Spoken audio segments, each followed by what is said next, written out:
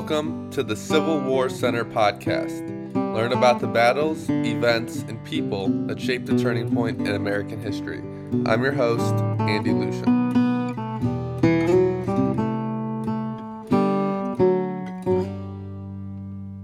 Today we are joined by Robert E. Lee himself.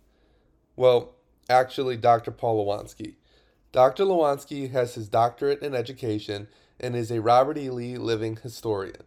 He portrays Robert E. Lee across the West Coast and is the premier Robert E. Lee living historian out there. Today he joins us to talk about the general and the major events in his life.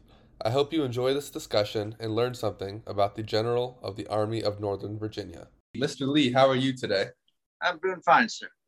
Thank you for taking time out of what I assume is a busy schedule running your college, correct? Well, absolutely. And at your request, I did wear my old uniform. Very nice. Very nice. Well, we'll get to all that today. We'll talk about the Civil War. We'll talk about your time as a president of your college that you started. But we want to go back first and start with little Robert E. Lee before he even goes to West Point. Obviously, your father is Light Horse Harry Lee, distinguished Revolutionary War hero. So I would love to hear more about Light Horse Harry Lee. Did his legacy shape your future as a military leader? What kind of impact did this have on little Bobby Lee? Well, my father was much older. I was the youngest of the family. And to be honest, I did not see much of him. How he shaped my life was perhaps not what most people think. Well, I understood his expertise in the military sense. He was also governor of Virginia, but unfortunately, he was a much better general than he was a manager of his own money. And money came in, but he was a very trusting person. And friends would ask him to invest in real estate, and he would invest in real estate, and there would be a swamp someplace that could not be developed, and he lost his money. And so at one point, actually was sent to debtor's prison. My mother and I, we had to retire to Alexandria and live with her family. So in a sense, that shaped me. There were many things that I experienced as a youngster in Alexandria that shaped my future as a soldier, actually, and ultimately led to me joining the military, going to West Point, becoming an officer. Wonderful. So you said Light Horse Harry Lee wasn't in your life much. So did you always want to be a soldier? Did you look up to your dad and want to be a soldier, or is that something that came later on in life? Well, I believe that it was definitely something that was in my future. And part of the reason was because my mother had no money. She had a very small income from her family. And we were living at Sufferance in Alexandria. I was educated at the homes with my cousins. However, going to college was something my older brothers had done. They were adults at the time that I was a very young child. But unfortunately, we could not afford to send me to a college. And so the only college we could afford to send me to was the new academy at West Point. And so that shaped my future. I became a soldier because it was the only way to get a education that I needed. I was attracted to it because West Point was also one of the only colleges that actually offered a degree in engineering. It was very innovative at the time, and that attracted me. Were you always interested in engineering, or was that just kind of the route you had to take? Well, I liked understanding how things work. And engineering, that's what engineers do. So by going to West Point, it did lead me into the military life. I had no issues with that. The price was definitely right for my mother. It gave me an income through the military to take care of my mother, whose health was starting to fail. But I think what really drew me, in a sense, into the military was also, as a very young child, some of the things I experienced while living in Alexandria with in 1812 when the British reinvaded our United States and actually occupied Alexandria. And I think that's something that always stayed with me for my life. I found that I remember the streets of Alexandria being occupied by redcoats, by British soldiers, not being allowed to go into the street because these British soldiers were invading our country, and they were actually scooping up young boys about my age to run gunpowder on the ships and become what they called powder monkey. And my mother sent me out with my cousins to a plantation well into the country to avoid that. But it always dwelled with me that we had to defend our country. So becoming a soldier made sense to me. It in probably the same way that it influenced my father to defend our homes. And that's what soldiers do. They defend their homes and the homes of their family, the homes of their friends. So in a sense, that's what influenced me. I had seen my father do it as a young boy. Virtually everyone I knew in the city was related to the Revolutionary War and had fought with my father. So it made sense to be a soldier. And so I had no issues with it. And it seemed like a very reasonable thing to do. That makes perfect sense. And you talk about that sense of duty and protecting your homeland, and that's something we're going to get to in a minute. And I want to keep that in mind because I'm sure that's something that influenced you when we get to the Civil War, correct? Oh, absolutely. Ultimately, I think that was the driving factor behind the very hard decision I had to make to stay with my state and my home of Virginia. Yeah, that's something I want to dig into. This is why I think it's so important that we find out your roots here. So your father, you mentioned, is not in your life much. He has a premature demise, which I'm sure has an impact on you. So you're primarily raised by your mother, and your mother has some strict morals that she imposes on you. So how does your mother shape the man you become? I've read and heard that you never received a demerit at West Point. So I have to ask, is that because of her rearing? Did the morals she instilled in little Bobby Lee carry throughout his life? I believe you might say that's the case. I never wanted to disappoint my mother. She had suffered enough in her life. I did not wish to add to that burden. And in fact, I wished to take care of her. To me, life was very simple. You lived with honor. You honored God. You honored your family, and you honored your name. When I got to West Point, I saw no reason to engage in any behavior that would result in a demerit. And so at the end of my term there, I did not receive any demerits. Now, some people have said I'm the only one to not receive any demerits. Not quite true, actually. And I was only number 2 in my class. I was beaten out by a young man who just edged me a little bit in my mathematics exam. And he graduated number 1. Even though he had a demerit, he was still number 1 because that was based on his grades. I graduated number 2 just behind him, but I did not have any demerits, and it was fairly easy to get demerits, but somehow I was fortunate, and I think by living honorably, I was able to achieve that accomplishment. Yeah, it's funny. We'll talk about it when we get to the Civil War as well, but you're pretty humble about saying you're only second. Obviously, when we get to the war, we have to talk about Ulysses S. Grant, and you guys already seem to have quite a difference in your time at West Point and as young men. Indeed.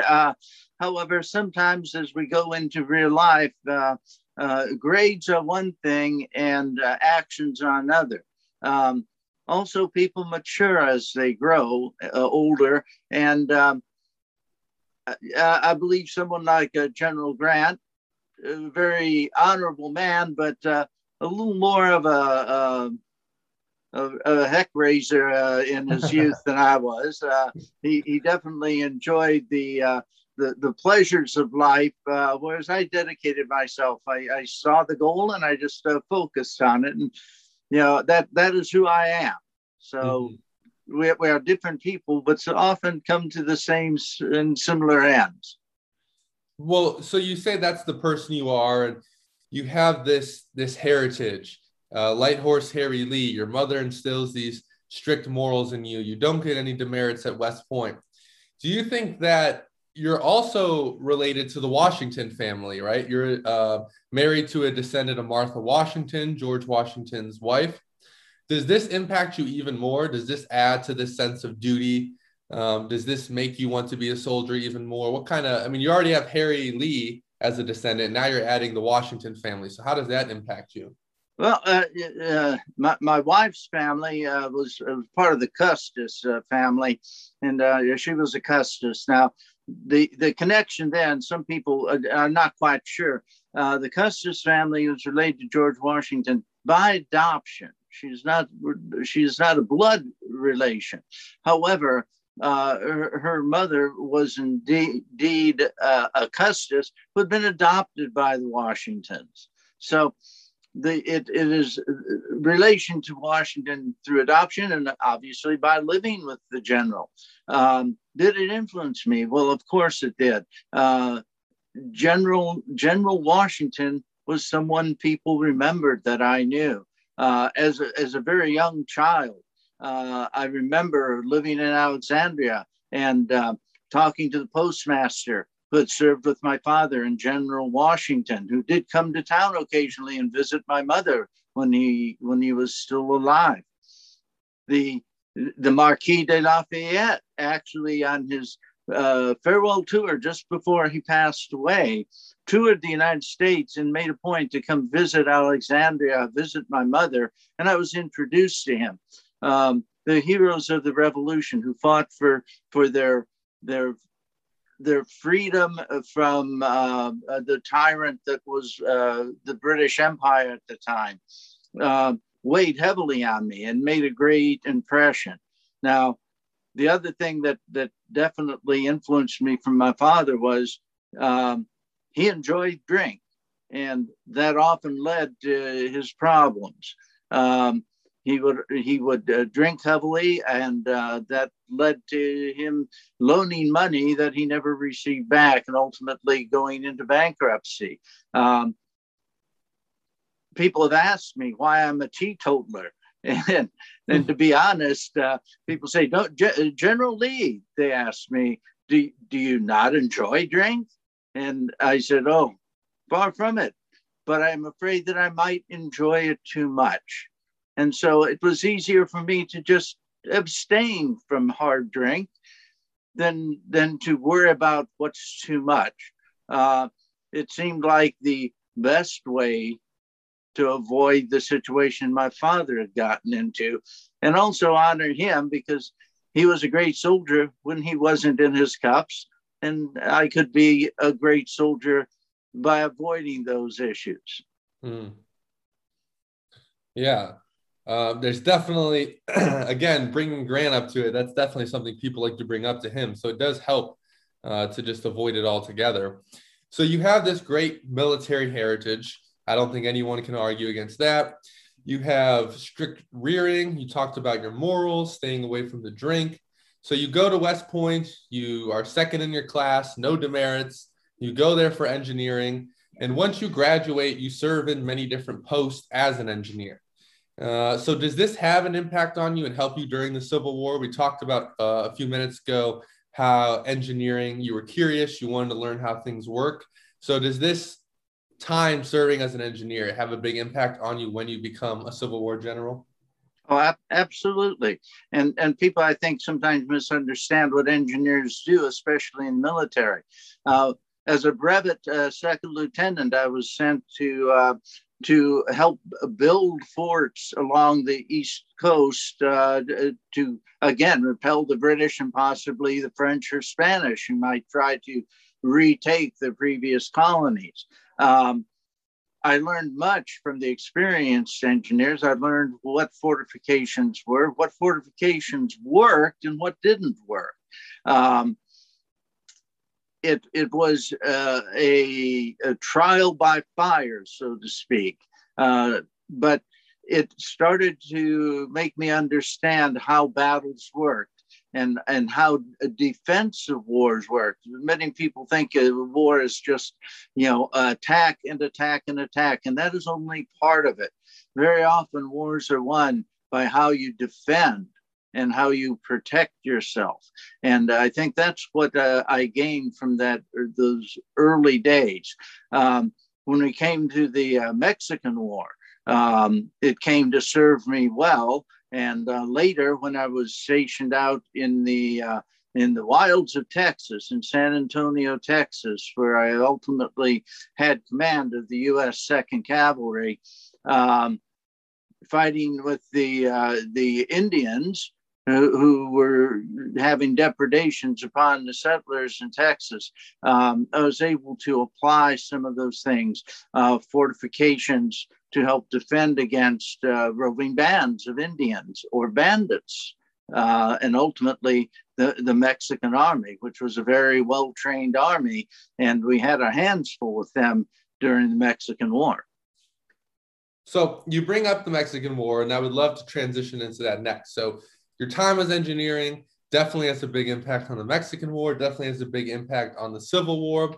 I also want to ask, while you're in the Mexican War, you serve under Winfield Scott, this great American hero, right? Serves in the War of 1812, serves in some of the Indian Wars.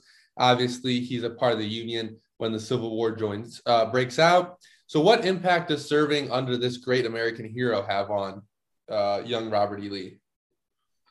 Well, General Scott could be very intimidating. Many of his junior officers would refer to him as old fuss and feathers Scott. And because he was very demanding of his office and his men, and he demanded military discipline. Even in the field, he demanded clean uniforms, or as clean as you could get them. But he respected the soldiers, and he respected the men who could carry out his commands. During the war, as we drove into Mexico, we came up on Chapultepec, a very heavily defended fort. Now, as I said, as a junior officer, I had helped build forts and rebuild forts. And the Mexican army had been trained by some of the best soldiers in the world. They were probably the best soldiers for us to fight against in all of North America. They were easily the equivalent of the British, but they were behind heavy fortifications. And General Scott knew that a frontal assault would mean very heavy casualties. He respected his men, wanted to minimize that. Now, one way to do that is to take your guns, and by that I mean cannons, of course, and try to get them on the flanks, in other words, to the sides, so we could fire with what's called enfilade fire, which meant coming in out from the sides, and that could help break down the forces opposing us. Unfortunately, the ground that we would need to do that was wonderfully situated, but there seemed to be no way to get to that. The Mexican civilians that we talked to just said that ground was impassable. There were no roads through it, but we needed to get our cannons there. Our scouts came back and said that it was impassable. It was impossible to get the cannons there. And General Scott looked to me and asked Captain Lee if he would find a way to get the guns there. We found a way through boulders and desert and soft sand and hard pan, but we managed. It took almost 3 days to get the guns into position. I did not sleep for all that time. Wow. I was fortunately, we were under fire. my coat had several holes in it, but none of them managed to reach me. Um, the end result was we got the guns in position and we were able to storm Chapultepec and carry the day, which put the French trained Mexican army to flight. And ultimately, we were able to win that war. General Scott appreciated what I did. I received the field commission, advancing my rank to major, and he made me part of his general staff as a result of that, which does kind of take us back to a young officer by the name of Lieutenant Grant that I did not recall many years later. I knew the name. I knew who he was, obviously, as my opposing general. But we had met in the Mexican War very briefly. After my exploits with the cannons, I was basically put in charge of receiving incoming dispatches and passing through couriers who would then be able to present the incoming dispatch to the general. But as I said, he was known as Old Fuss and Feathers and refused to receive any officer who was not in proper uniform. And so as I was awaiting the incoming dispatches, here comes this young lieutenant. He is covered in mud. He is dirty. His coat is undone. And I took one look at him and I knew that if I sent him in, first the general would send him out and he would be in trouble. And secondarily, I would be in trouble for letting him pass, knowing that. So I turned to young Lieutenant Grant around and said, before you can give those dispatches to the general, please go put on a clean uniform, which he did. And to be honest, I had done that many times with young officers who brought in dispatches to the general. And I thought no more about it until many years later at a town called Appomattox, when I met then now General Grant. As we concluded the surrendering of my army to him, he actually apologized for the fact that he was in a dirty uniform because he had just ridden in, having ridden about 6 hours through the mud of Virginia to get to Appomattox Courthouse. I did not remember that until later, but it just goes to show, I think, that God puts us in different places when we need to be. Mm. Well, you talked about Chapultepec. You mentioned you didn't sleep. I've heard that it was 50 hours you didn't sleep for till the battle had ended. So is this Robert E. Lee's mentality not to rest until the job is done? Is this a result of your military heritage, maybe your strict, scrupulous upbringing? But I can't imagine many people willing to go 50 hours without sleeping. Well, I believe, I don't know if it was just my upbringing, but it was definitely something. If you have a job and you've been asked to do it, then you do it to the best of your ability. And if that means you can't sleep for 50 hours, then so be it. Now, many of my men did not sleep for 50 hours. I don't know if it was because of their upbringing or the fact that I was driving them, but we were soldiers and we had a goal, and the honorable soldier carries through no matter what. And if it took 50 hours, that sounds about right. It was definitely over 3 days. But we push ourselves to do what we need to do. And we were fighting for our country at that point. And to accomplish our goals, that's what we needed to do. So I suppose my upbringing influenced me there, but I like to think also it was love of my country at that point. Mm-hmm. It'd be great if we had more people who wanted to do their job that well, especially some of our students that they're listening. Definitely keep that mentality, not to not sleep, but to do your job well. So you serve in the Mexican-American War. You serve under Winfield Scott, but he's not the only general that you serve under. Grant's not the only general you run into. You also serve alongside future generals like Beauregard, Thomas Jackson, Stonewall Jackson, George B. McClellan. So does serving alongside with these generals in the Mexican-American War about 20 years prior to the Civil War, does this have an impact on your relationship with them come the Civil War? Perhaps when you face off with McClellan, does this help give you an edge over him, perhaps? Well, I believe that it helped me to understand him. One of the things that I like to do is study and remember people. As an officer, you have to understand not only the officers that serve under you, but also the officers that serve alongside you and even above you. So whenever you're serving with someone, I always remember, what did they like? What did they tend to do in different situations? General Beauregard actually had seniority in the Confederate Army over myself. And so I technically reported to him, other than the fact that President Davis liked me and trusted my opinion. So I served as his attaché and military advisor. But I understood General Beauregard. I understood General Jackson. I knew what I could depend on them to do. I knew what they would react to in different situations.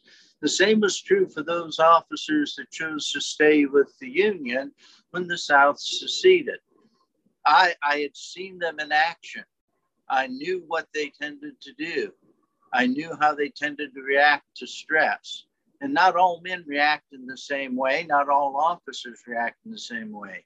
But with General McClellan, I knew that General McClellan tended to be cautious and tended to be very cautious, often, very often, overestimating his opponent. He often would assume that if his scouts told him that I had 10,000 men, that I must be a clever person that I am, have 20,000 hidden someplace. And so he moved very cautiously. I think I understood him better than he understood me. And all my past associations with these officers in numerous different ways, indeed did help me to achieve the ends that I was being asked to achieve by our president. Yeah, I mean, I would imagine that would have some sort of impact. So you serve alongside Beauregard, Jackson, McClellan, and this obviously impacts you, as you just said, in the Civil War. So the Mexican-American War ends, you serve with distinction, you serve alongside these generals under Winfield Scott, and then you take the superintendent position at West Point. And a student there is going to be one of your main scout during the Civil War. So Jeb Stuart. So did you know him when he was a student at West Point? Obviously, you knew Thomas Stonewall Jackson from the Mexican-American War. Do you know Jeb Stuart when he's there? And if so, does it help build your relation come the Civil War? I did know the young Jeb Stuart. He was in many ways the young cavalier. He definitely came from a family in Virginia that was well known to most people, but particularly to my family as well. He was very bright. He understood how to use horses. He understood and honed his skills at West Point and showed extreme aptitude to working with horses and mounted cavalry. After his time at West Point, we recommended that he engage with the cavalry, and he was sent out west to fight in the Indian Wars, where he definitely learned the practicality of and logistics that are needed for cavalry in the field against a hostile force. So I did not see him again after that until actually a number of years later, just as states were deciding whether to secede or not. I was on leave. My father-in-law had passed away at Arlington Plantation, which was one of about 3 plantations that he owned. My wife was there. She often did not travel with me. Coming out west to the small town of San Antonio would have been very difficult for her and on the children. So she stayed with her father, which is not uncommon for a lot of military wives. But when her father passed away, I was named executor. And so I took leave and was given leave to return to Arlington and carry out the dictates of his will, which were numerous. And unfortunately, he had something of the same problem my own father had, which was he was not a great money manager. So part of my job was to try to bring the plantations up to where they needed to be so that they could then be distributed among his heirs. I want to get more into that in a second, because I would like to talk about some of the things that you inherit from your father-in-law. Before we jump ahead a little bit, so you knew Jeb Stuart, you're the superintendent of West Point. You don't necessarily want this position, if I'm correct, but you take it anyway. Is this the same sense of duty that you have staying up for 50 hours in the Mexican-American War, remaining loyal to Virginia when the Civil War breaks out? Is this that same duty throughout your life? Well, sir, after the Mexican War, the peacetime army was very small. Advancement in rank took a very long time. So when you were offered a position, even if it wasn't to your liking, it was usually advantageous to take it. Taking the appointment to West Point, it was not to my liking. I wanted something with a little more action, but educating young officers, I understood that I did have something that I could bring there, some practical experience. And that was the point of having a military academy, was to help these young officers be reasonable officers when they became lieutenants, as opposed to having to learn everything in the field. Again, it was not necessarily my greatest and first choice. I would have preferred a command, but that was not offered, so I took what I could. When you're in the Army, you serve at the pleasure of the commander, not at your pleasure. That's true. I can't imagine you have much say in what you do. I'm not a military man myself, but I would imagine that's how it would go. So you serve in the Mexican-American War. You serve as the superintendent of West Point. And then there is some fighting that breaks out in some of the Indian wars that occur out west. You fight under Albert Sidney Johnston, who's going to take over the Western Theater for the Confederacy before his demise at Shiloh. Does this war against the Indian tribes out there, how do you feel about that war? Do you ever feel regret from it? Did you feel it was just, unjust? What were your thoughts on that? Well, sir, Texas was a state. We had settlers there. I felt that the natives in the area should be treated with respect. We are all God's children. However, if they attack the settlers, then we must defend the settlers as well. And that was the position of the Army.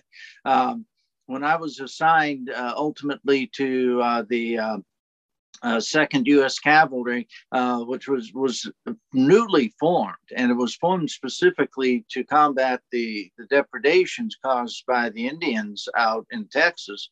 I moved to San Antonio, and at that point I had been promoted to lieutenant colonel. Ultimately, I took full command. I was second in command of the U.S. 2nd Cavalry. But ultimately, I was promoted to full colonel and given command. Unfortunately, that's just the point where my father-in-law passed away, and I had to take that leave and travel back to Virginia to deal with his estate. And unfortunately, that's also when the southern states felt pressed to leave the Union. Right. And so your father passes away, your father-in-law, excuse me, you come home and you're dealing with his estate, as we mentioned a few minutes ago. Now, his estate includes slaves, and you inherit those slaves. And you've said that you supported their emancipation and you do eventually emancipate them. So what are your views on slavery exactly? And once the war begins, did you actually want to fight for a pro-slavery cause, or did you dislike the cause and just wanted to fight for your homeland? Well, sir, slavery is a prickly issue, as they say. Personally, I do not really find slavery to my liking. Owning slaves personally, number one, we could not afford it. Owning a slave is quite expensive. It would cost, just for one slave to work in the field, would be about $2,500. And that's a lot of money.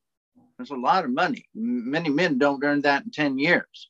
When I inherited, in effect, my wife inherited the slaves with the plantation. A stipulation was that the slaves would be freed. They were to be manumitted. That was a stipulation of the will. I had no objection to that. However, it was also stipulated that the plantations must be brought to a point where they can support themselves before they're passed on. For one of the plantations was to go to each of my sons, and ultimately Arlington to my wife, and thence to me, a place where we might retire when I retired from the service. She was raised there and had a great fondness for the place. Now, right away, I knew that I had two opposing things that I had to do. My wife and I knew, now, when you free slaves in Virginia, there are laws that dictate that. And that's rather difficult to kind of make things happen. Number one, the slave has to agree to be manumitted. And some slaves didn't want to do that, oddly enough.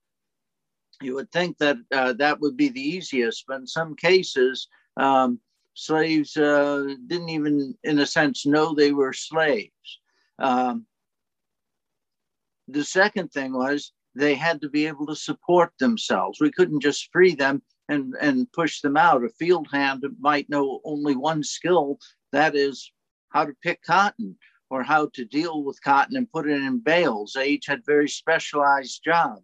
If we freed them, that was the only thing they could do. They had never had to grow their own food. It was provided to them. Housing was provided to them. And so they had to be trained. So what I endeavored to do was I actually took our slaves and leased them to surrounding plantations. Now, part of that reason was that I would get money for the plantation, which would pay off the plantation's debts. The slave would be trained perhaps as a blacksmith, perhaps as a leather worker. But when they came back to me, I gained money, which helped put the plantation back on stable economic footing. The slave had now gained a trade and could support themselves. And last one was that they had to be able to read and write, but it was illegal to teach a slave how to read and write. So there was two conflicting laws in Virginia. Now, my wife and I, we found a way around that because we wanted our slaves to be Christians. And to be a Christian, you must be able to read the Bible. So we taught them to read and write so they could read the scripture. And the state of Virginia allowed that to happen. And so we were able to circumvent that. And indeed, over the course of the war, even after the war broke out, I continued to manumit slaves on a plantation that was no longer in my control because it was behind Union lines. And those slaves, by the end of the war, by about the third year, I believe it was, I signed the final manumission papers, and there were no slaves under my control or my wife's control anymore. You asked if I believed in it. I believe that slavery can be as as harsh to the master as it is to the slave. It can erode the soul to have that much power over another human being.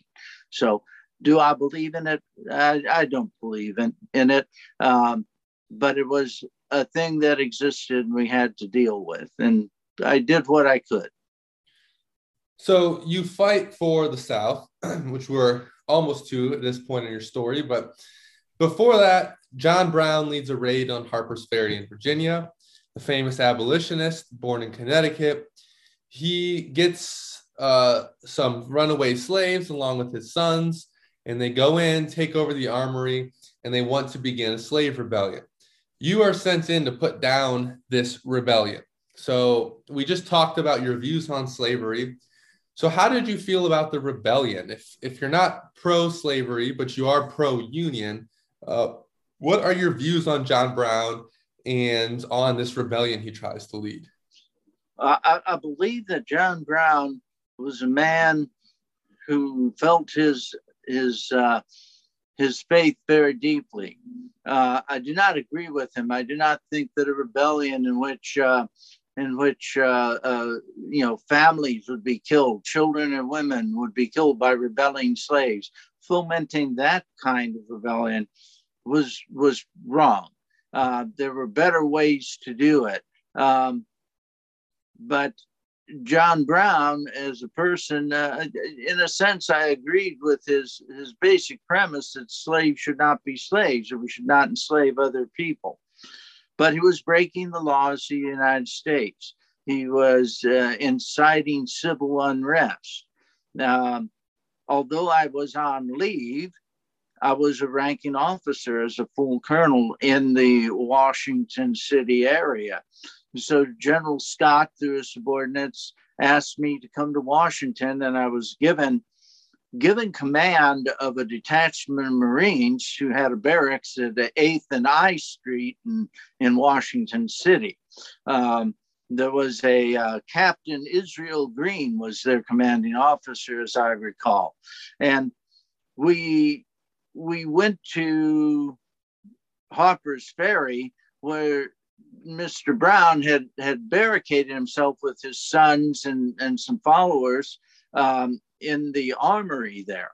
And they would not come out, and they had hoped that they would foment this insurrection in the southern states, which did not happen.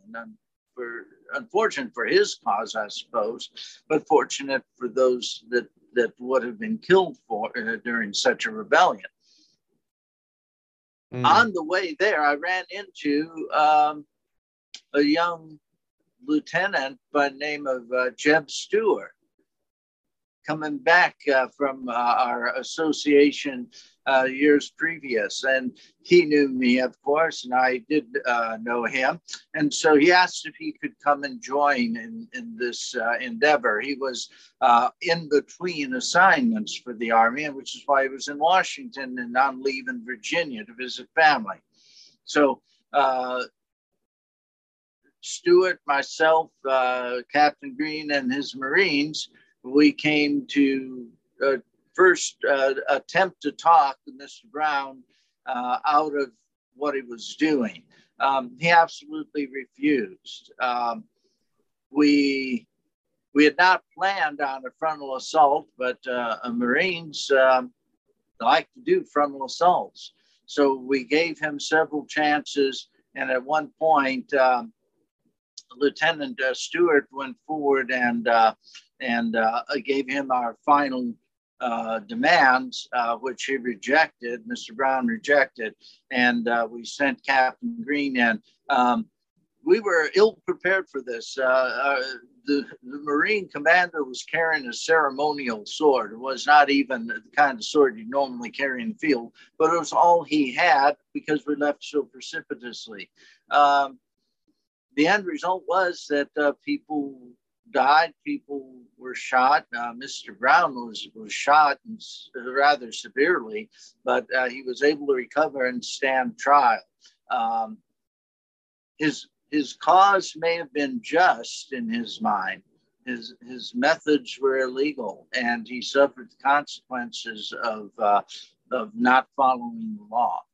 And that's a dishonorable thing to do, and that's I think why it's important to be an honorable person. And he lost track of that. He lost sight of that. Well, you put down the rebellion, Harper's Ferry.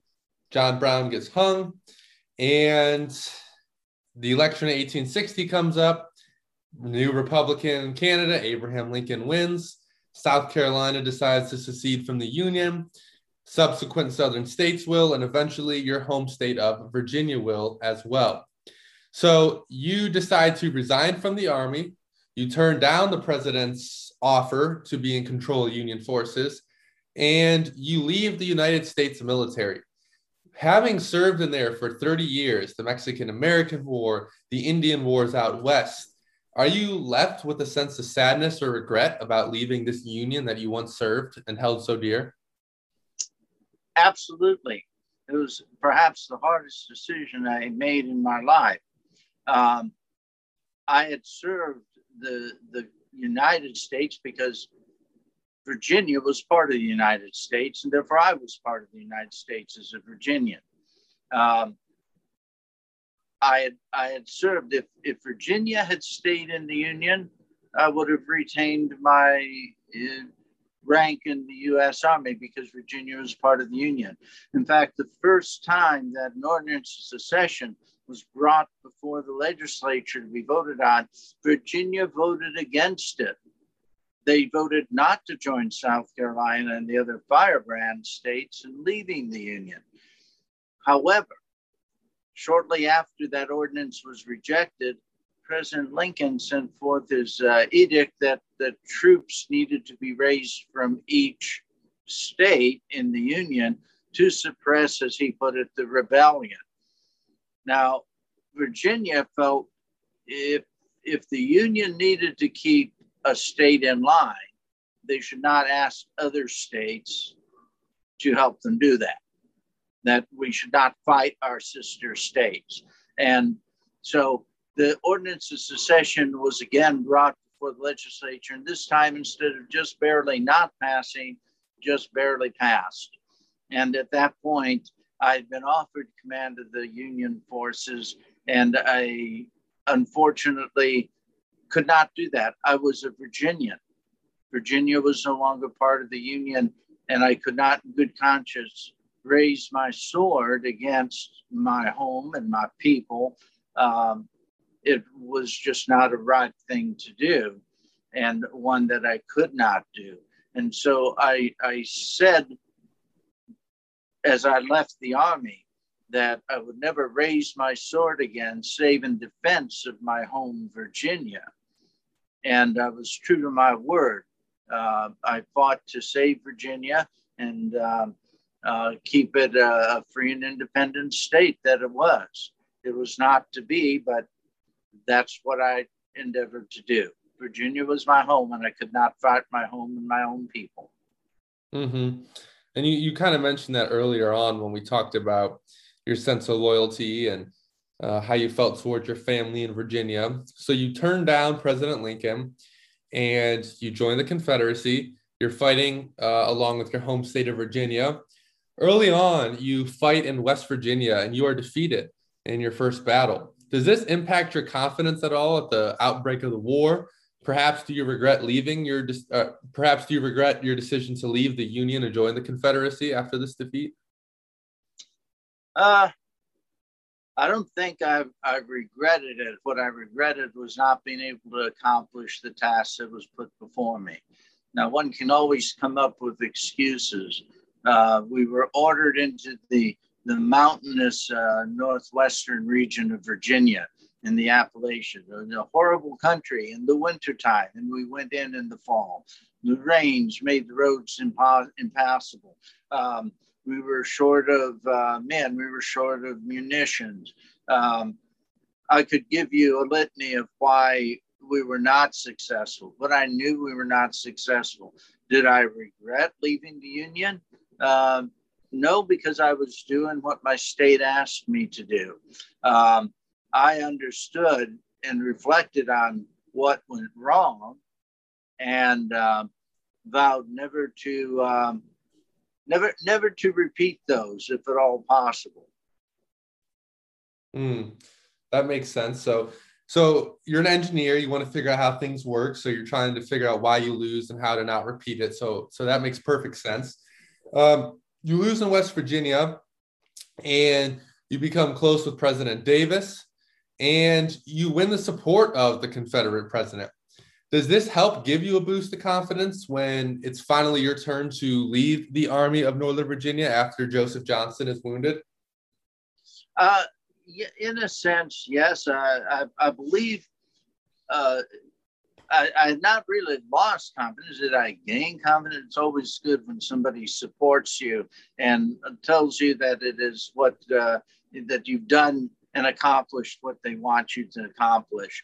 And that was my goal as advisor to the president, was to try to point him. There are many people who would leap before they looked, as it were. That's not a good way to run. A good army is run with much planning and input, and most importantly, knowledge of your enemy and their disposition. A good place to defend when you had to fall back. These are all the things. And so by being taken in by President Davis as his advisor, I was able to put my skills and my knowledge to work to the good of our country. You mentioned defenses and having a good place to fall back when you're battling. So you oversee the defenses around the city of Richmond, the Confederate capital, and you get a nickname, the King of Spades. Your soldiers are not too fond of digging trenches. And noting to the listeners, this is early on in the Civil War, 1861. As we progress in the storyline, 1865, this will become a more popular thing to dig trenches. But early on, it's very unpopular. So how do you feel about this nickname that your men give you? I tried to take it in stride. It is not the most flattering. Indeed, I'm sometimes called old Granny Lee is another one. Spades Lee was one of the popular one. But you have to understand, and I'd been in the Army long enough to understand, war is very much a young man's game. And the soldiers, they were 16, 17, 18 years old. Our officers were maybe in their 20s, and they were senior. They wanted to take their guns. They wanted to go out and shoot Yankees, and they did not understand what war was. They had not seen the elephant, as we say.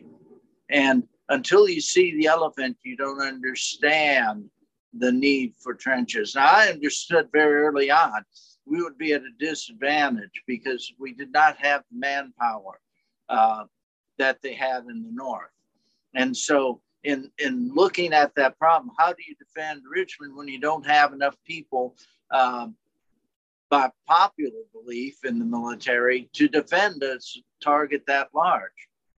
And the only way I could think about it was to build our entrenchments in such a way that it wasn't just barricades and trenches and mounds of dirt, but to interconnect them so that I could move men. If a Union Army, they wouldn't attack from all directions at once. Even they didn't have that many men, but we didn't know where they would come. So conventional wisdom was that you had to have enough men to defend everywhere.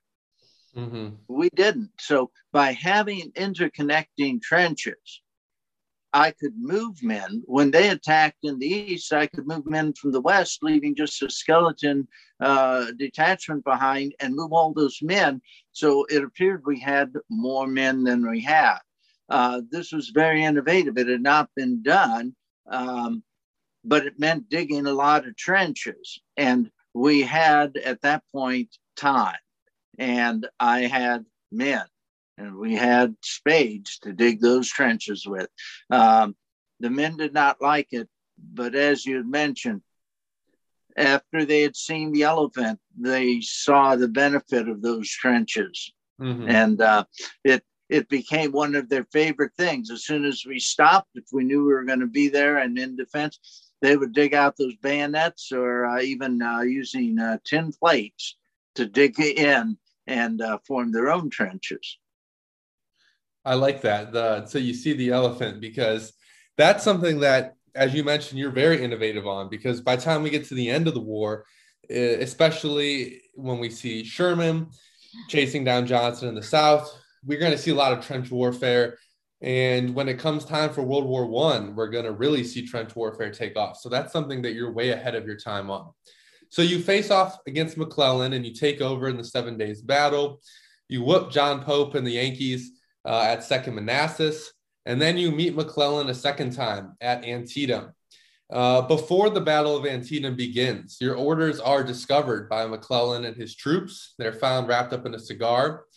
Did you know that he discovered your plans at Antietam? And if so, how did you compensate? Did you adjust? It sounds like you're very quick on your feet as an engineer on the battlefield, or perhaps you weren't even aware he knew of your plans. At first, I was not aware, though it became very rapidly. And just to make sure that you all understand that I had subordinate generals to myself. So when I gave command, I would bring in my generals. We would discuss our strategy with my top generals. And then the subordinate generals that commanded brigades and so on, they would receive copies of the orders. And so dispatches would be sent out. And apparently one dispatch writer had chosen to wrap the dispatch to one of my brigadiers in his around some cigars, and then he put it into his dispatch pouch. It slipped out. He rode off not even knowing that. We later determined that one general on my staff did not receive his orders, and we were able to fix that. However, once we had reached Antietam Creek, near Sharpsburg, it became very apparent that McClellan knew what we were about.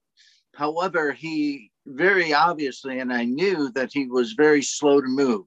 He was very unsure of himself. He thought I had more men than I had.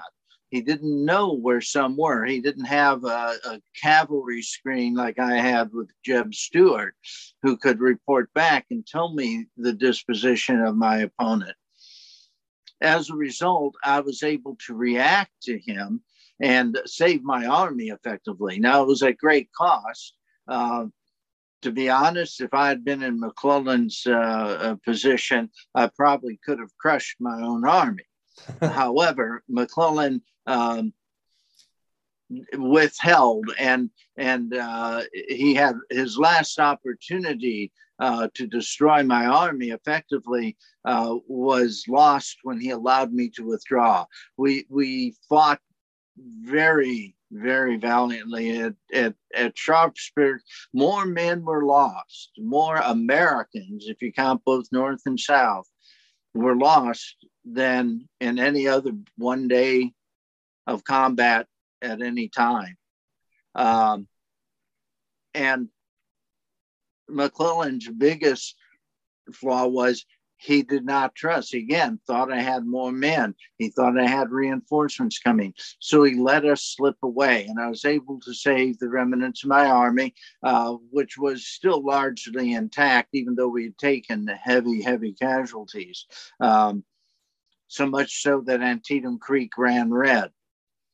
But that was a sad day indeed. My men fight valiantly for me. I do not like to see them die for me or for their country if that can be avoided. Well, to put it in perspective for someone listening, that is not just the bloodiest day of the Civil War. That is the bloodiest day in American history. So we have George McClellan going against our guest here, our gracious guest, Robert E. Lee. And so what impact do these high losses have on you? Do you perhaps regret your decisions at Antietam? How do you balance the weight of command? I can't imagine, you just go into your cot at night and fall asleep like nothing happened. So how do you deal with it? Well, I'm an old man. I must tell you. At the beginning of the war, I was 55 years old when the average age soldier was about 18, 19. So I'm at the end of my career. However, that gave me a long view of war. I had seen war in Mexico. I had seen war in the West. I knew what it meant, and I knew that those are the things that we pay for in war. War can be glorious if you're winning. It can be horrible even when you're winning, because men are dying, and they die for what they believe in, which is their country. For the Southerner, we were defending our homes. Now, in Antietam, I did not really agree with driving into the North. I was not comfortable with that. We were defending our homes, and I think that the Southern soldier was at his best in defending his home. When we drove north, as we did into Maryland, and that resulted in Antietam, and later in the war, as we drove north into Pennsylvania, it was a political and a military necessity to end the war. President Davis felt that the only way we could get the North to recognize our existence as a country was to threaten Washington. And so in both cases, our excursions into the North were not to try to take over the North, not to force the North to join us, certainly, but to show the North that we were serious and we just wanted to be left alone, and that we could indeed threaten Washington City. Not a wonderful thing, perhaps, but a necessary thing, and I understood the political need for it. If we could have perhaps threatened Washington City driving up through Maryland, we might have been able to get the British or the French to weigh in with us and break the blockade. The blockade was beginning to hurt us, where commerce was very much overseas, and so it was very difficult. The northern pushes, I understood from President Davis, were primarily to try to show the French and the British that we were a viable country and we could be a good ally. And would they come in and break the blockade and free our own ships to go back to commerce with Europe? Unfortunately, in neither case did that work. Yeah, well, you mentioned trying to gain support of those European powers. And in the aftermath of Antietam, there's not really a victor. I mean, when the numbers are that high, you can't really say victory. It's a strategic victory for the Union. They can claim it as a victory because they hold the field. As you mentioned, that's your first invasion of the North, and it is to gain political support for the South. But in the aftermath of this, Lincoln uses this quote unquote victory to issue his Emancipation Proclamation. And a lot of the reason that the president does this is to keep England and France from supporting the Confederacy by truly making it a war over slavery. So were you surprised by Lincoln's decision to issue this proclamation after he explicitly stated that the war was not about slavery? And what sort of impact did this have on the Confederacy? I would say surprised, no. Mr. Lincoln is a politician.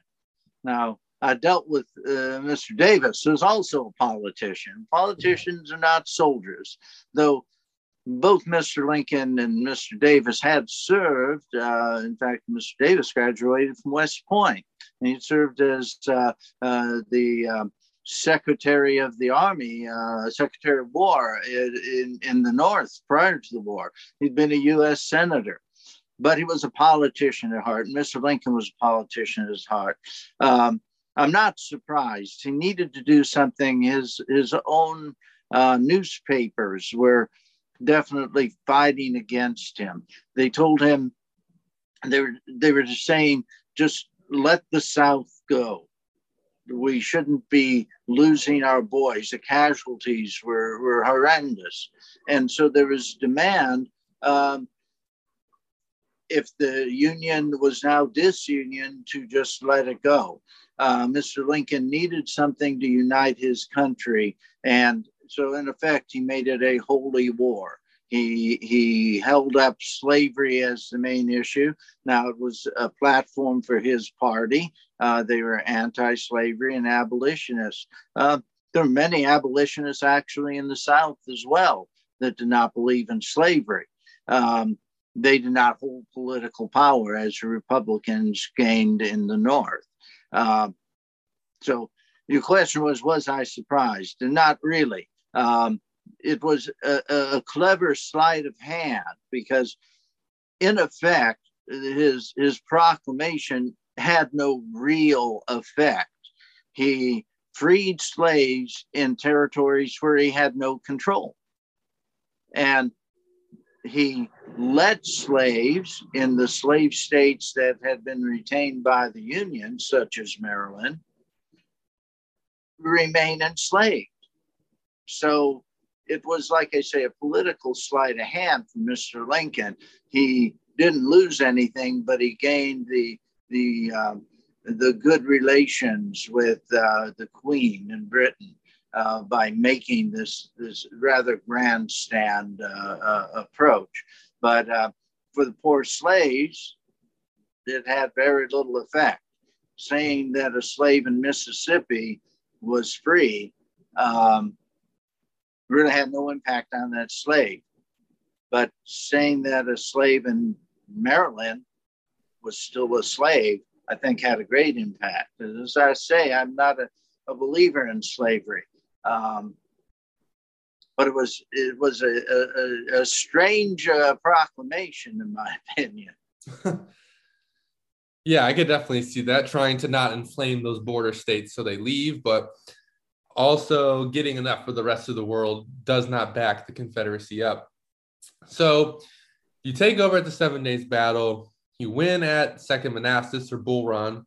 As a Southerner, I know you refer to it as Manassas. You draw, I guess we should say, McClellan at Antietam. You win at Fredericksburg. And early on in the war, we talked about how you were digging entrenchments outside of Richmond. At the Battle of Fredericksburg, you're using trenches again, and you're really doing something that no other generals are doing in the war at this point. You seem to have realized that these Napoleonic tactics, these frontal assaults, flanking maneuvers aren't quite working like they were in the early half of the 19th century. Is it your engineering background that allowed you to see that war had advanced and the tactics needed to advance when your peers were not realizing this? Well, I would think so. Partly it just made sense to me. Things had changed. We now had rifles. The development of the Minier bullet, the men like to call them mini balls, and understanding that a ball is just a bullet is all that means. It doesn't have to be spherically shaped, but the idea that rifles were much more accurate, but very difficult to shoot because the bullets had to actually be oversized, and it took you at least twice as long to ram that bullet down the barrel because it was cutting into the rifling, the grooves in the barrel, and that spun the bullet when it left. And it was difficult to do. So there were very few rifles because your rate of fire went down. Captain Minier in the French army developed a bullet that could be loaded as easily as a smoothbore, but engaged the rifling when fired and became as accurate as any other rifle. Men, all armies, North and South, had been issued these weapons, and suddenly we were reaching out and accurately hitting people. So it was unnecessary to have massed fire with the hopes of hitting somebody. Indeed, what we tried to do was mobility and rate of fire started to become more important. Napoleonic tactics involved moving blocks of men. And there is indeed a place for that still. I was trained in those tactics. However, they must be used very judiciously, otherwise they can backfire on you. And that's more or less what happened to me at Gettysburg. A number of things lined up, and I fell back on a Napoleonic tactic that did not work and resulted in the decimation of my army and me being forced to withdraw from the field. Yeah. So obviously you say that you're trained in Napoleonic tactics like your peers, but I don't think you give yourself enough credit there, because you are a little bit, quite a bit ahead of your time, really. Something we won't see too much of till the 20th century when we get to the First World War. So Antietam's over. Your first invasion of the North is done. You win at Fredericksburg, and then the Battle of Chancellorsville occurs. And this is another victory for your armies, but it's a loss because you lose one of your core commanders. You lose General Stonewall Jackson. He's shot and killed by his own men. So what kind of impact does this have on you, both immediately and in the long term? And what kind of impact does it have on the Army of Northern Virginia? Well, General Jackson was one of my key lieutenants. He and General Longstreet were my closest generals that I could confer with, and General Longstreet tended to be a little more reflective and like to fight from advantage, is how I'll put it. General Jackson was very much the fighter that went out in front. He was very aggressive, and they balanced each other very well. And they would offer innovations from both perspectives, then allowed me to pick or choose or combine. And when General Jackson, we took a great risk there. I divided my army, even though I was smaller than my opponent. I divided my army and let General Jackson take his and do a flank march. In other words, go around the end of the enemy and effectively come up behind and drive them off their line. He was very successful. It did leave us in a precarious position. Even though we had won the day, my men were all mixed up and we weren't sure where they were. So General Jackson, regretfully, took it upon himself to go out and find where his lines were. Because lines were so mixed up, men of the 26th North Carolina heard horses coming down a dark, rainy road, thought it was approaching cavalry from the Union, and opened fire, striking General Jackson. Now, he lost his arm, and in fact, I visited him in hospital, and my remark to him was that, General Jackson, you may have lost your left arm, but I have lost my right arm. And I was dead serious about that. Unfortunately, he contracted pneumonia and died shortly thereafter. And I truly had lost my right arm. General Longstreet was later wounded rather severely as well, and I did not see him for several months. So it was very difficult to bring up subordinate officers to have the same attitude and same creativity on the field that Jackson and Longstreet had. And we mourned General Jackson. We missed him greatly. It was his strength. He was a strong believer in the Almighty. But unfortunately, we lost him. And again, I missed him as someone to discuss plans with and make decisions with, because he had unique views on how to move armies around. And he could get his men. His men could move so rapidly, his infantry, we called them foot cavalry. Because they could move nearly as rapidly as a cavalry command could. It's very impressive, and you can't build that kind of rapport. You can't force that, right? So no, you it takes time. Yeah, you and Jackson's relationship, yours and Longstreet's relationship, all mesh together and really have these solid two corps under your command. So you lose Jackson at Chancellorsville, but you do win. However, you suffer 13,000 casualties, which is a higher percentage of your army than the 17,000 suffered by the Union forces, as they had a larger army. Some even critique you, General, and say that you get overly confident after Chancellorsville. Do you agree that this does happen, that perhaps you get overconfident? Perhaps Chancellorsville wasn't quite the victory it seemed at the time. What do you think about that assessment? Perhaps overconfident, I do not know. I have always been confident. I've been confident in my men. And it is easy when you have such fighting men as I had never seen before in the Army of Northern Virginia. They were indeed brilliant in the field. However, we more and more had to depend on fewer and fewer. And so I needed to take those chances, or we had no chance at all. I had fewer men, fewer weapons, and we needed to take the chances. I'm not a gambler. However, I'm familiar with the games of chance. And sometimes you have to run a gambit to win.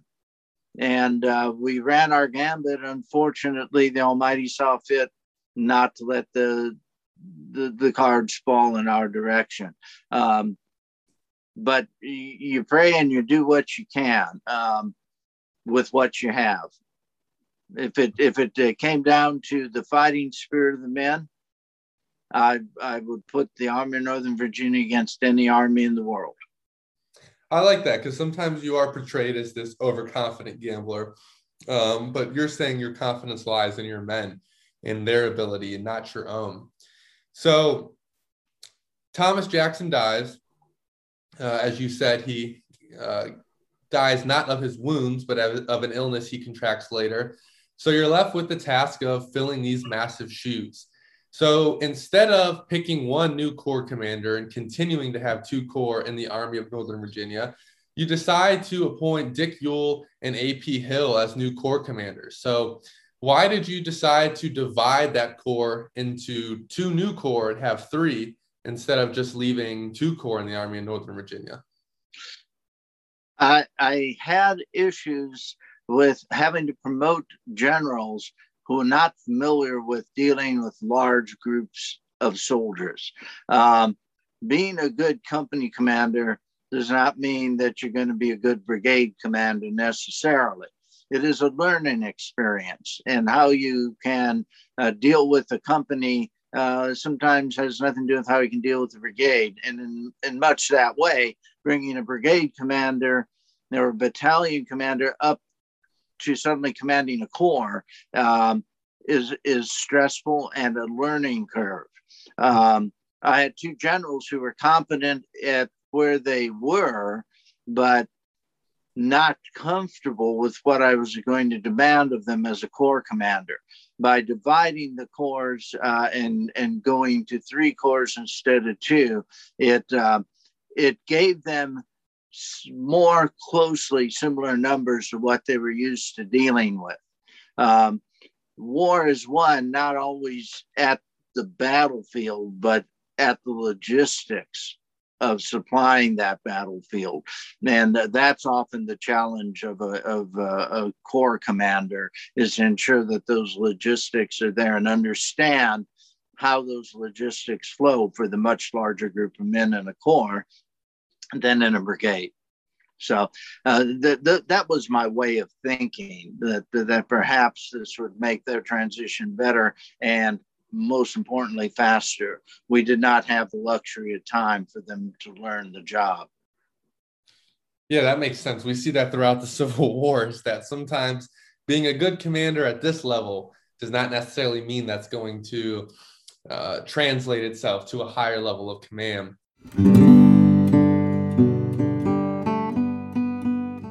Thank you for joining us for this discussion with Robert E. Lee. I hope you learned something about the general's life and his time during the American Civil War. I also hope you'll join us next week as we continue this discussion, talking about the Gettysburg Campaign, the surrender at Appomattox, and Lee's time as a president of Washington College after the war. Please rate and subscribe to the podcast and share if you enjoyed, and we hope you have a great week.